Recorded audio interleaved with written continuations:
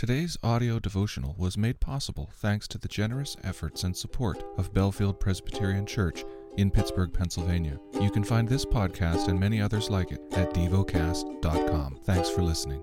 The lesson is from the book of 2 Kings. In the 7th year of Jehu, Jehoash began to reign, and he reigned 40 years in Jerusalem. His mother's name was Zibiah of Beersheba, and Jehoash did what was right in the eyes of the Lord all his days, because Jehoiada the priest instructed him. Nevertheless, the high places were not taken away. The people continued to sacrifice and make offerings in the high places.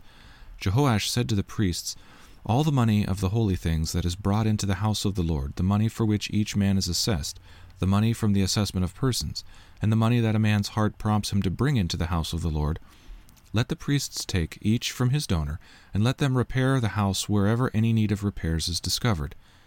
But by the 23rd year of King Jehoash, the priests had made no repairs on the house. Therefore King Jehoash summoned Jehoiada the priest and the other priests, and said to them, "Why are you not repairing the house? Now therefore take no more money from your donors, but hand it over for the repair of the house." So the priests agreed that they should take no more money from the people, and that they should not repair the house. Then Jehoiada the priest took a chest and bored a hole in the lid of it, and set it aside the altar on the right side as one entered the house of the Lord.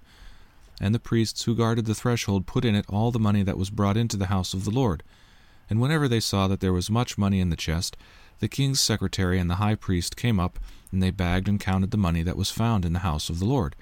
Then they would give the money that was weighed out into the hands of the workmen who had oversight of the house of the Lord, and they paid it out to the carpenters and the builders who worked on the house of the Lord, and to the masons and to the stone cutters, as well as to buy timber and quarried stone for making repairs on the house of the Lord, and for any outlay for the repairs of the house.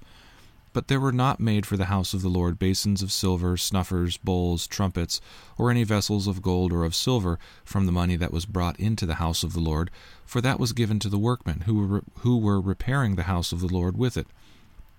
And they did not ask an accounting from the men into whose hand they delivered the money to pay out to the workmen, for they dealt honestly. The money from the guilt offerings and the money from the sin offerings was not brought into the house of the Lord, it belonged to the priests. At that time Hazael king of Syria went up and fought against Gath and took it. But when Hazael set his face to go up against Jerusalem, Jehoash king of Judah took all the sacred gifts that Jehoshaphat and Jehoram and Ahaziah his fathers, the kings of Judah, had dedicated, and his own sacred gifts, and all the gold that was found in the treasuries of the house of the Lord and of the king's house, and sent these to Hazael king of Syria. Then Hazael went away from Jerusalem.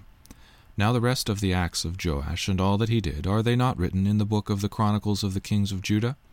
His servants arose and made a conspiracy and struck down Joash in the house of Millo on the way that goes down to Silla.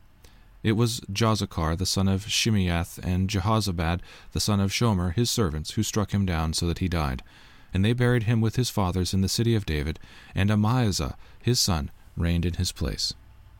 Meditate and dwell on what you're paying attention to in God's Word. How has it connected with your heart or mind?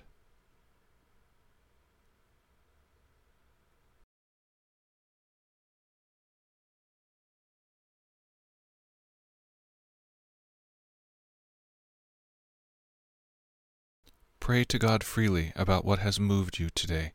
Turn your thoughts to Him and enjoy His presence. We offer the following as prayer topic suggestions. For teenagers, for America.